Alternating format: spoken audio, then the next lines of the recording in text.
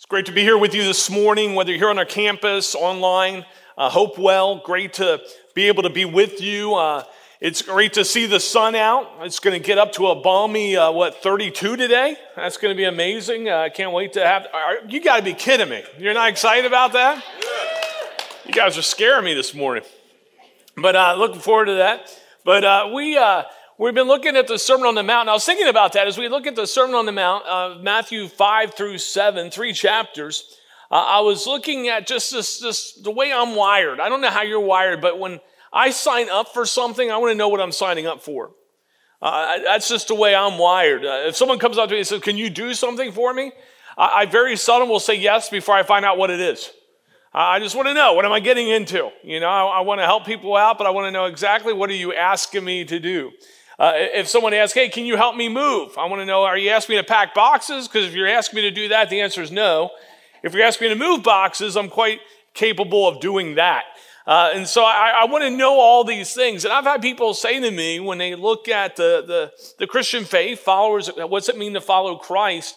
I wish it was just a place that just sort of spelled that out for me. And we've been looking at that place.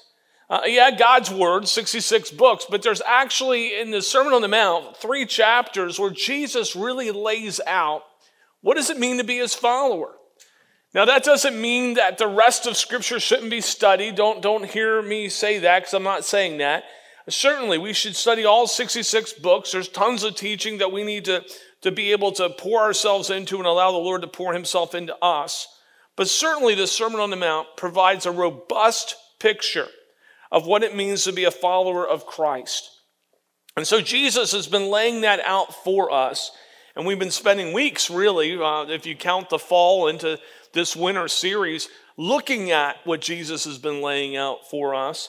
And now he brings us to a point to where he's going to say a decision needs to be made.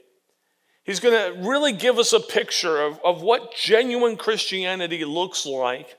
And he's even going to give us a warning to beware of false teachers who could lead us astray. And so this is what we're going to look at together this morning. We're going to jump right in. Jesus instructs us, Matthew 7, 13 and 14.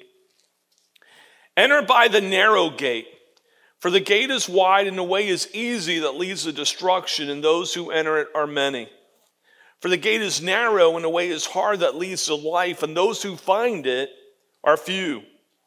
So Christ begins by talking about entering through the narrow gate. And if we're to look back through the Sermon on the Mount, we can surmise that Jesus is making a contrast. In fact, he presents to us several contrasts. A contrast between 2 kinds of righteousness, 2 kinds of devotion. In fact, he shared with us 2 kinds of treasures, 2 kinds of masters, and 2 ambitions. And all these Jesus has already spoken of. And again, as I've said, now Jesus says it's time for a decision. Are you going to walk according to the kingdom of the world or the kingdom of God? Are you going to walk according to the kingdom of the world or the kingdom of God? And it's important to realize that really you only have 2 possibilities. Only 2 possibilities. One of my favorite movies of all time is The Karate Kid. Not the remake, that one was horrible, but the original one. And there's a scene where you have Daniel and Miyagi, and you know they're just getting ready to make this commitment with each other, talking about knowing what Daniel was getting into. Miyagi's very clear. And to make the point even clearer, he says, listen, you can walk down one side of the road or the other side of the road, but if you walk down the middle of the road, you get squashed like a grape. And Jesus even makes it clear and says, really, there's no middle of the road. You choose one side or the other. It's either the kingdom of the world or the kingdom of God. Now, by the way, that doesn't mean we're not growing. It doesn't mean we don't struggle. It doesn't mean that sometimes we don't see ourselves wandering to the other side of the road. And we need the Spirit of God to bring us back. But it means we need to make a choice. And so Jesus continues by teaching about 2 gates leading to 2 different roads. And he says that genuine Christians enter by the narrow gate and travel the narrow road that, although hard, leads to life, but the wide gate and road may be easy but leads to destruction. You can't get much clearer than that. Two choices, one leading to life, one leading to destruction. So let's begin by looking at the wide gate and the road. The wording used here is wide and easy. And it really presents us a picture, this wide gate, being wide and easy, presents us a picture of being spacious and roomy. It's a spacious and roomy road. There's plenty of room. There's room for various opinions and moral laxness. The wide road has no curbs, no boundaries, no rules. That's why it's so appealing. You can do it your way. Everyone can have their own way on that road. There's no right or wrong. What's right for you is right for you. Who am I to tell you what's right and wrong? And this is the wide road. This is the wide gate. But the narrow gate and road is quite different. The narrow gate and way, in contrast to the easy and wide, is hard. And Jesus is really honest about that. I've had people come up to me after following Christ for a while and say, this isn't easy. Go figure. Jesus never said it was. It's always easier to go with the flow than to choose to go against it. Come on, church. It just is, right? It's easier to just simply say, well, you can have your way. Your right is your right. But it is when someone asks you a question, what do you think? By the way, that's a really interesting thing when people ask you that, because most of the time they're not really caring what you think. They're hoping you think like they think, and when you don't think like they think, they get upset with what you're thinking. Isn't that the truth? And so it's a difficult path. When someone asks, what do you think? And you're a follower of Christ and say, okay, this is what God thinks. And I'm trying to wrap my mind around what God is thinking. Now, the narrow gate and way, in contrast to the easy and wide, is hard. It has boundaries. And these boundaries are clearly spelled out in God's word. On the narrow path, it's not opinions. Let me say this again. On the narrow path, it's not opinions, but God's word that presents the truth, leading Christ followers down the right road. It's interesting to me. People ask me, do you believe the Bible, like all of it? And the answer is yes. Do you understand all of it? The answer is no. Are you living perfectly according to it? The answer is, I'm trying. But the reality of it is, I realize that if there's a place in God's word, if it's different than the way I'm thinking, I need to ask the Spirit of God to change my thinking, not God's word. Like if I've chosen Jesus and believe he's the way, then I want to walk his way. And when I find myself not wanting to walk his way, I ask the Spirit to help make me want to walk his way so I can follow his leading and walk his way. Come on now. That's what we're talking about. More importantly, that's what Jesus is talking about. Our narrow path is not opinions, but God's word that presents truth, leading the Christ followers down the right road. And the entry through the narrow gate onto the right path is a turnstile of sorts. So, Craig, what do you mean by that? When we enter one by one through Christ, who said, I am the gate. Whoever enters through me will be saved. Now, that's crucial, because many will say there's many ways to God. But the scripture says there's only one. And it's through Jesus Christ. The world will say there's many ways to happiness. The scripture says there's only one way to true joy, and that's through Jesus Christ. People will say there's many ways to look at salvation. Jesus says there's only one. It's through him. And so we can choose the kingdom of the world that has varying opinions, many ideas of what's right, but the scripture says leads to destruction. Or we can choose God's way, which is narrow and sometimes difficult. Difficult, why? Because we're going against the current, but leads to life. Leads to life.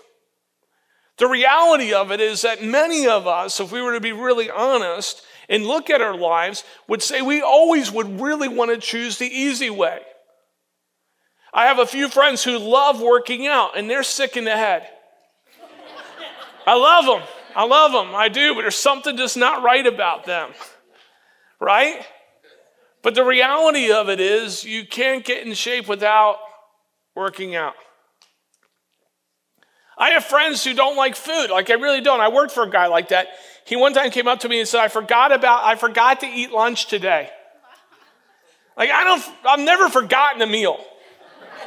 Like, how do you forget a meal? Like, I've like not been able to go eat the meal and been like frustrated that I didn't have that meal. But I'm like a little kid, you know. The kid wants to know when's breakfast, when's lunch, when's dinner. And I'm the same way still. I've never grown up. I want to have all those meals. My wife will say sometimes, man, we had a big breakfast. We don't really have to have lunch. And I go, speak for yourself. Breakfast was breakfast. Lunch is lunch. And that's the easy way. The easy way. But I find that those who really, really, really discipline their bodies work hard at it. One of my favorite memes shows someone who's really in shape, and it shows what they did to get there, and then someone looks at him and says, oh, that must be genetics. Not so much. Takes hard work. Takes hard work. Jesus says there's only one way. The easy way, entered through the wide gate, leads to destruction, while the hard way, entering through the narrow gate, leads to eternal life. Notice that there are two crowds. One crowd are many who enter through the wide gate, traveling the easy road that leads to destruction. The other crowd is few, who enter through the narrow gate, journeying down the hard road that leads to life. Many, few, easy, hard. But I like what really John Stott comments here, because we got to keep this in mind too. He says, I don't think that we can build on this contrast between few and many, and any speculation that the final number of the redeemed will be small. If we compare Scripture with Scripture, as we always must, he writes, we shall want to put alongside this teaching of Jesus the vision of John, that the redeemed before God's throne will be a great multitude that no one could count. So how do we reconcile this? Well, if you look at the span of history, many people will enter into the kingdom of God in that sense. But when you look at the number of people in the world, most people will not. Most people won't. That breaks my heart. I'm an optimist, so to speak. And so I don't like this one. But it's true. It's true. It amazes me, but it's true. I would suppose that the many and few spans the history of humanity, but that there will be very few who really do choose in the whole span of humanity this narrow path. And Jesus understands that, and he shares that with us. Why? Because it's so easy to want to follow the crowd. No one really wants to stand out for something that the crowd doesn't like. Peer pressure. We talk so much about that with our students, but the reality of it, peer pressure never stops. It's not like we become immune to it the older we get. We all deeply do want to be liked. If you say you don't want to give likes, you just have given up. But the reality of it is deep down we all want to be liked. No one doesn't want to be liked. But doing the right thing sometimes puts you in a situation where you're not liked. I love how Jesus says it, because we think it's about us. But he says, hey, when they're persecuting you, it's not because of you. It's because of me, Jesus says. Don't you love it? It's not because of you. Who are you? It's me in you. But so many people want to follow the crowd. What's clear is that Jesus teaches that there's two ways, easy and hard. There's no middle way. That these ways are entered through two gates, so one wide, one narrow. There's no other gate. The paths are trodden by two crowds, one large, one small. There's no neutral group. And there are two destinations, destruction and life. There's no third alternative. And Jesus says, and you've got to choose. You've got to choose. To not choose is a choice. You've got to choose. And so Jesus continues. Look at Matthew 7:15 through 20. He's talked about what does it mean to follow Christ, where you choose the narrow path. You enter through him. This is what it means to be a Christ follower. You follow his way. And then he continues by warning us. He starts in verse 15. Beware of false prophets who come to you in sheep's clothing, but inwardly are ravenous wolves. You'll recognize them by their fruits. Are grapes gathered from thorn bushes or figs from thistles? So every healthy tree bears good fruit, but the diseased tree bears bad fruit. A healthy tree cannot bear bad fruit. A healthy tree cannot bear bad fruit, nor can a diseased tree bear good fruit. Every tree that does not bear good fruit is cut down and thrown into the fire. Thus you will recognize them by their fruits. Jesus speaks of two trees producing two kinds of fruit in the presence of these false prophets. And genuine Christians are to watch out for false prophets, and false prophets are dangerous and deceptive. They're dangerous and deceptive. False prophets may use sort of religious language. They may sound spiritual. They may look like sheep. They may look like part of the family of God. However, their teaching does not align with God's word and leads people down the wrong path. And Jesus later in Matthew 15 and 24 teaches that after his death and resurrection and ascension, along with the worldwide spreading of the gospel, there would be a rise of false teachers who would lead many astray. We need to keep that in mind. Keep that in mind. The danger of these false prophets is that in actuality, they're wolves. Now, what were wolves like in first century Palestine when Jesus was talking about this? Well, no different than today, but we understand that sheep were defenseless against these ravenous predators who were enemies of the sheep because they would go and destroy them. As Jesus was to later teach, he's the good shepherd. And what's the good shepherd do? He looks out to protect the sheep. And Jesus is the good shepherd. We're to understand that we're to keep our eyes on him and keep in step with his spirit, being rooted in word and prayer, so we're not led astray and destroyed by these ravenous wolves. And it's interesting, this history of false prophets didn't start after Jesus. They had always been present among the people of God to lead them astray. We see them throughout the Old Testament. We see them throughout the New. We see many in the church today. And so at a quick glance, reveals the intent of Christ is to give us this warning against false prophets so we make sure we're still heading down the right path. Understanding his teaching of the two gates and the two ways and the two destinations in his sermon, false prophets are skilled at blurring the issue of salvation. In the scripture, it talks about they tickle people's ears. What's that mean? Well, if the gospel you're hearing in some ways doesn't give you a holy ouch moment once in a while, it's probably not the real gospel. If the gospel you're hearing simply is going the same way the world is going, fully going the same direction, it's probably not the real gospel. Because Jesus says there's two paths and they look different. Here's the good news.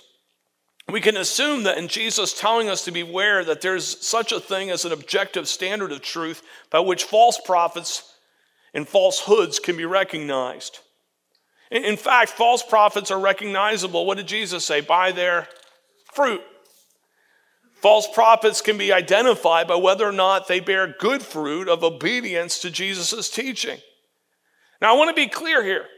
He says obedience to Jesus' teaching. I say obedience to Jesus' teaching, not by how many people are following them. Do you hear me? Now, by the way, it doesn't mean that a true teacher of the gospel doesn't have many people who are listening to them. It just means we got to be careful that numbers doesn't equate truth. Because many choose the wrong path. Few choose the right one. But the few can be many in this scheme of how many people are around, okay? So we want to be careful there, but we need to understand that. It appears that you may indeed mistake a wolf for a sheep, but you cannot mistake a bad tree from a good one. That's what Jesus says here. Think about the character of the fruit of the tree. A fig tree bears figs, a vine grapes. That seems pretty understandable, right? They produce what they produce. Its condition is also visible. Every good tree bears good fruit, which comes from obedience to Christ and his word. The health of the tree is observed by its fruit. A good tree cannot bear bad fruit, and a bad tree can't bear good fruit. So Jesus says, look at the fruit. Is it in alignment with God's word? That's how we can know whether a teacher is of God or not. That's how we can know whether they're leading us down the right path. So let me summarize a bit and build on what we've already observed. The first kind of test by which a false prophet can be identified is their character and conduct. A key question to ask is whether or not they are growing in Christ-likeness, exhibiting a more and more fruit of the Spirit. Fruit of the Spirit, Galatians 5:22-23. What are we talking about here? Love, joy, peace, patience, kindness, goodness, faithfulness, gentleness, self-control. Is that being developed within the teacher themselves? There's no sense in following someone who isn't following Jesus. Now, by the way, there's no such thing as a perfect teacher, but there should be a perfecting teacher.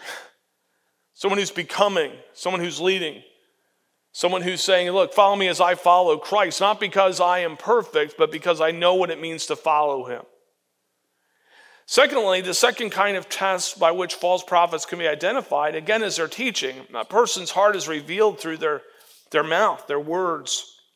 In 1 John, believers are encouraged to look for righteousness and love in our teachers, as well as whether their teaching is in alignment with God's word, particularly whether it confesses Jesus as the Christ who's come in the flesh, acknowledging him as God.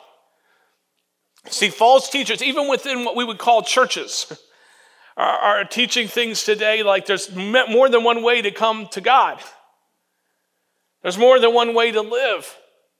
That God's word needs to evolve. Have you heard that? Well, no, God's word doesn't need to evolve. God's word is timeless. We need to be careful that we're not evolving into something that's not right.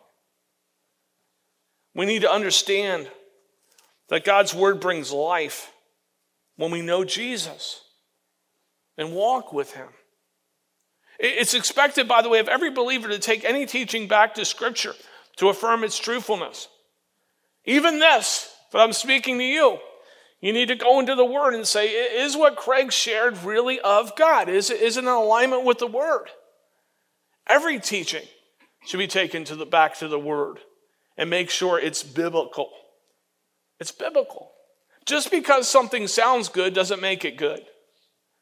The sheep and the wolf in sheep's clothing, right? Well, I felt good. I had one person say to me once, I didn't like that message. It didn't make me feel good. I thought, well, sorry about that. Why do you think that is? And they said, well, I'm not doing what you said. I said, well, first of all, I was just reading Scripture. Don't blame me. Right? Come on now. But sometimes that's the reality. Sometimes I'm reading God's word and I realize that I've strayed away. Ever been there? I'm not in alignment on that thing. And I don't go, woo!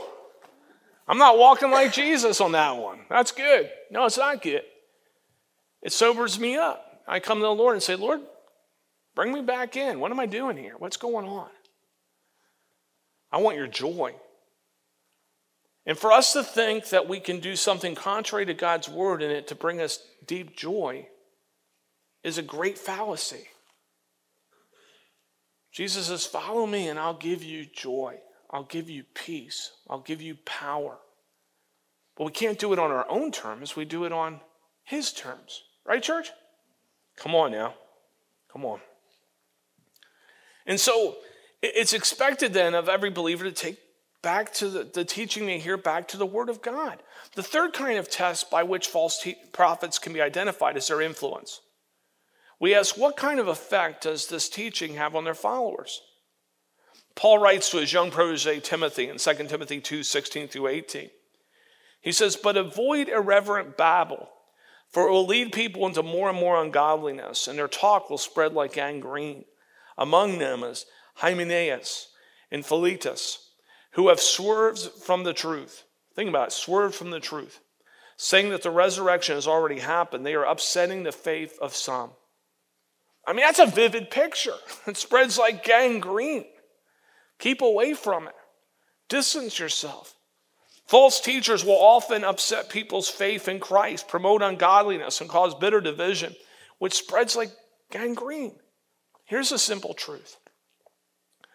The simple truth is that applying these tests to teachers is not a superficial estimate of their role, position, or standing in the church, but really a close look at their character, their conduct, their message, their motives, and their influence. Who they are deep inside. So how are we to respond to false prophets? Well, Jesus says, every bad tree bears bad fruit, which is to be cut down and thrown into the fire. Now, let me be really careful here. Okay? It doesn't mean we throw false prophets in the fire, literally. But it does mean that we make sure we distance ourselves from them. The church, believers, are to remove the influence of false prophets from their lives as radically as an orchard owner would cut down and burn a fruitless tree. When I was growing up in Florida, behind my parents' house, we had 2 orange trees. And next door, Mr. Johnson had 4. And Mr. Johnson not only took care of his 4 trees, he took care of ours. He just did that for us. He was such a neat man. And one day I remember he came over to our house and he said to my dad, he said, you have a problem in the backyard. One of your trees has become diseased. And if we don't do something about it, it'll affect all the other orange trees, not just in your backyard and my backyard, but throughout our neighborhood. And so Dad said, what do we need to do? He said, we need to cut the thing down. And so I remember when Mr. John said, we need to cut the thing down, it meant Dad said, hey, Craig, go cut down the tree. And so I went out back and cut it down and put it in the huge garbage cans we had, and it was taken away to save the rest of the orange trees. Now again, when it comes to false prophets, I mean we cut them down. It means we distance themselves from them. It means that we care enough that if we have someone we're pouring into, that we warn them to consider the teaching they're listening to. Let me just share this with you. If you're hearing a gospel that says that you can follow Christ and it's going to be easy, you're not going to have to make any changes in the way that you're living, that you're never ever going to have to deal with any type of adversity if you're following Jesus. In other words, you're going to be rich, healthy, all these things, no problems whatsoever. It's fake. Come on, church. It's fake. You say, how do you know? Because I've read the Bible. The Bible talks about adversity. By the way, if all you ever were healthy, you would never die. Like I could say to you, here's John, who is from the 1st century. He never died. His body never gave up. It just doesn't make any logical sense, church. Do I believe the Lord heals? Absolutely. Do I believe the Lord does miracles? Absolutely. But they're miracles because they stand out from the norm. Why does God choose to heal one and not another? Above my pay grade. But I've asked that question often. In fact, I've asked the question, I can't believe I'm going to say this, I've asked the question, why did you take them and leave them? I have. And you know what I hear from the Lord? Above your pay grade. Why is that person prosperous and that person not? Above my pay grade. Why does that person seem to have an easier road and that person not? Above my pay grade. What I do know is God knows best and He's faithful. And I've learned to be able to say, Lord, even in the difficult times, I know you're faithful. I don't like it, but I know you're faithful. And in the easy times, which sometimes seem few, don't they? I go, Lord, thank you for the reprieve. But this I do know, church. All this is temporary. Temporary. Even if you live to be 100, temporary. Eternity is where our focus is on. You say, well, if your focus is just on eternity, then you're going to be so heavenly minded, you're no earthly good. No. Because if you're focused on eternity, then you're focused on taking as many with you as you can. Right? If you're focused on eternity, you're focused on taking as many with you as you can. So it's important to note that this warning Jesus gives, this, by the way, does not encourage suspicion of everyone. And it doesn't encourage us to take up the hobby of heresy hunting. I see that in the church too, where there's heresy hunters, not apologists, not people who are God-given to help us know truth from non-truth and who to, no, but heresy hunters. So many people try to look for the counterfeit, and I just want to encourage you, that's not what God's telling us to do here. He's saying, look to him, know the truth so well that you'll be able to discover who the counterfeit is. So if you know God's word, you can tell really quick if someone's teaching something that's not in there. Come on, you're getting quiet this morning. And so, be careful of that. We're simply to be on our guard by drawing close to Christ and keeping step with his Spirit, being rooted in his word and prayer. But what is Jesus really calling us to? He's saying, choose him. Choose Christ. Choose his way. As believers journeying down the right path, we can enjoy the fellowship of other Christ followers, keeping our eyes on the goal of life. Watchful for those who will lead us astray, washed over by God's peace, by God's strength, by God's joy. That's what the journey is really about. Getting beyond the superficial and getting into the heart of what it means to be a follower of Jesus. Realizing that above everything else that we could obtain in this world, what we truly need is him. Him. But in this world, we'll have difficulties. In this world, we'll have people who are trying to lead us astray. But if we have Jesus, if we've chosen him, we need not fear anything. For he is our all in all. And if you've yet to make a decision to follow Jesus Christ as your Lord and Savior, I want to encourage you, why not this morning? Whether you're here on the campus, whether you're online, whether you're watching throughout the week, you've been created for that relationship with him. He loves you. I know I say this quite often, but I just can't say it enough. How do I know he loves you? Because he died on the cross for you. He didn't just say it, he demonstrated it. And for those of us who have already said yes to Jesus, I don't know about you, but listening to Christ's words this morning, I'm like, Lord, help me walk that narrow path.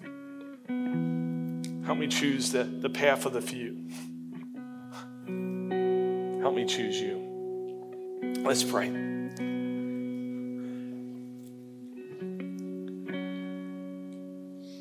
Father God, in many ways, as we've been looking at the Sermon on the Mount, Christ's message here, recorded in Matthew 5-7, it's led us to this point.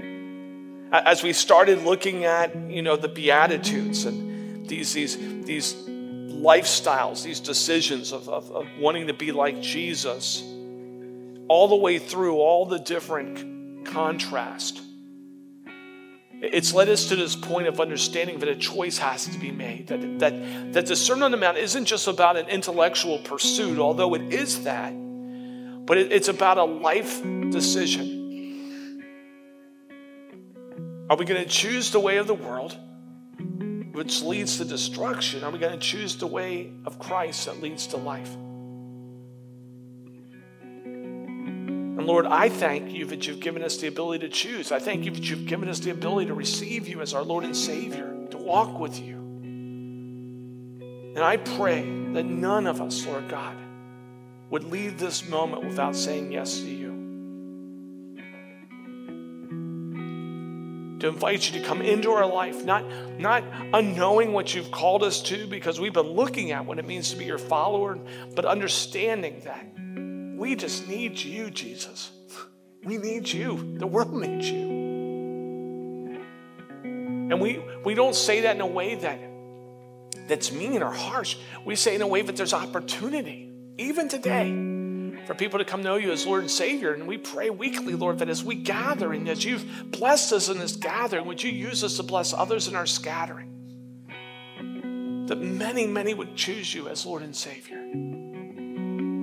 That the many that we pray about would be part of the few. that you be given glory. God, thank you for loving us so extravagantly. Thank you for, Lord God, allowing us as Crosswinds to journey together with you. No one needs to journey alone. Not only are you with them, but we're here for each other. So God, have your way as we declare you're all we need. You're all we need. And thank you for being there for us. In Jesus' name, amen.